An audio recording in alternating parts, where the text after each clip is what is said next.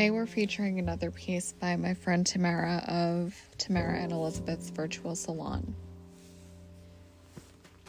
Their pieces frequently center on women, female empowerment, feminism,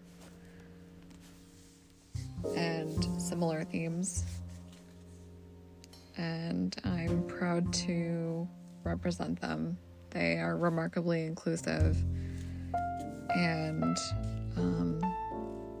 have sort of become part of my extended family, if you want to call them long-distance family during Corona times.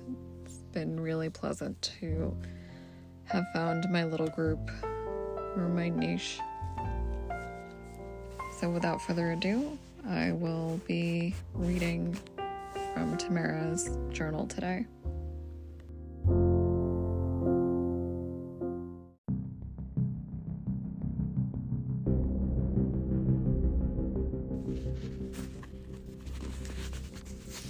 The only thing weaker than your impotent dominance was your pathetic ignorance.